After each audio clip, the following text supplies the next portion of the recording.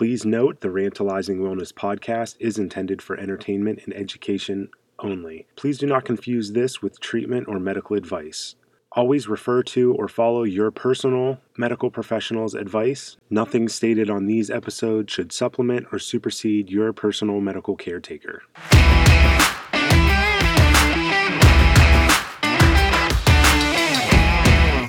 Hey everyone, today I want to talk about pain a little bit, specifically chronic pain. So when we're dealing with pain, specifically chronic pain, it's important to look at the body's mechanics as a unit. Let's use the knee as an example. So if you're having knee pain, a patient comes into my clinic and they have knee pain. First, I want to know the origin of the injury. If the pain is caused by a traumatic injury like a recent collision or a fall, this would be acute pain and we would want to examine the knee directly to manage the pain while the tissue repairs. If the pain has gradual onset, that may start with some stiffness, gradually getting worse over the course of weeks, months, sometimes even years, with no specific instance of injury, this is what would be chronic pain. And in that situation, we would be wanting to look at much more than just the knee. The knee is fairly a straightforward joint. It hinges. Technically it allows for a small amount of rotation, but in the grand scheme of things, it's a stable joint. The joints above and below the knee, the hip and the ankle, have much more freedom of movement and fall into the category of what we would call a mobile joint. When these joints become restricted or immobile, they become dysfunctional in their patterns. The amazing thing about the human body is that it wants to and it will find a way to quote unquote pick up the slack.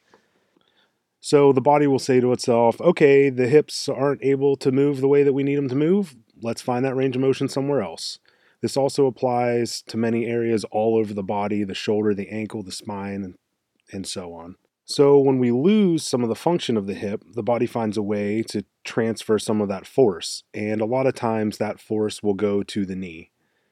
So what's wrong with that? The knee wasn't designed for that, is what's wrong with that. Like I mentioned earlier, the knee is designed to be most efficient moving in one direction with very little wiggle room. Again, it does have some rotation, but we want to stay in the hinging pattern. At the very beginning, you might not notice any issues at all, but over time, the knee will get stiff and eventually become painful, and this added force can and will damage structures and tissues around the knee. The knee can also be affected by dysfunctional ankle. So again, losing range of motion in the ankle can cause some added force to the knee, leading to the same problems that you would have with a dysfunctional hip joint. My point is, if you haven't suffered a traumatic injury to the knee, while the knee is the location of the pain, it's unlikely the cause of the pain. This is why it's so important to screen and assess movement patterns, whether you're currently having pain or not. It's important to know how efficiently your body is moving to help manage pain and avoid issues in the future. Now, does this mean if you have chronic knee pain, your focus should be on other areas causing the pain? Yes and no. First, we need to manage the pain at the location of the pain. I love the use of heat, especially with chronic pain. Massage, acupuncture can also be great options for managing pain and recovering damage to the area from overuse and joint dysfunction. Once the pain is under control, then we move on to the recovering of the functional movements in the areas that have the dysfunctional movements. Finally, once the patterns are reconstructed and quote unquote functional, then we can start building strength to those patterns. Once the pain's under control, then we can move to recovering the functional movements in the areas that were dysfunctional, and then we build strength on top of those patterns. This can be done with exercise, stretching, foam rolling, body work, to move towards those goals that you're looking for. Earlier, I briefly mentioned acute and traumatic injuries. So because of sudden trauma, the path to healing will be different than if you have gradual onset pain and that leads to chronic pain. If you have an acute injury, it is possible that the only damage is to the joint. Because of the sudden trauma, the path of healing will be different than chronic pain that has a gradual onset to a joint, such as the knee example that I gave earlier. So with traumatic injuries, it is more likely that there is damage directly to the joint, but I do want you to keep in mind what I said about the body adapting to dysfunction.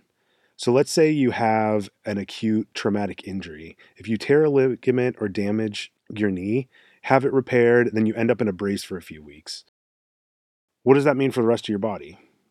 Now you lost function of the knee while it's recovering. So the body will adjust just as it did with the knee to pick up the slack, and it can create dysfunction in the hip or the ankle. They will do the same thing that the knee did to quote unquote pick up the slack. They'll return the favor. So the knee's not moving correctly. We'll find that movement somewhere else in the body, typically the hip or the ankle, because they're closest to the joint. So when you are recovering from an injury like that, part of your rehab and recovery should be checking in on movement patterns and functions of those other joints that could be affected. This can be a huge issue that is sometimes overlooked in the recovery process. This is why you find people that have had multiple surgeries, procedures, injections, and the works, and they're still dealing with nagging pain weeks, months, even years later. The problem is never fully resolved. So you have to treat the body as a whole because that's what it is.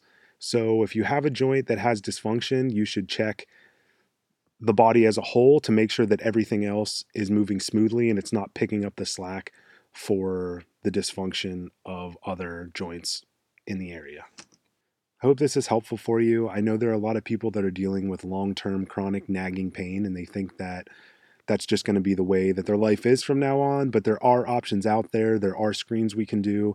Again, looking at the body from a global perspective is very important in solving these long-term injuries. And again, once the dysfunction is corrected, you may still have pain, but it will be due to, limited strength in the area that was maybe hampered by the dysfunctional movement.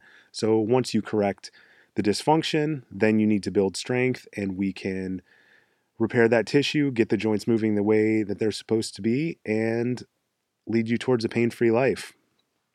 Thanks for listening. I'll see you next time.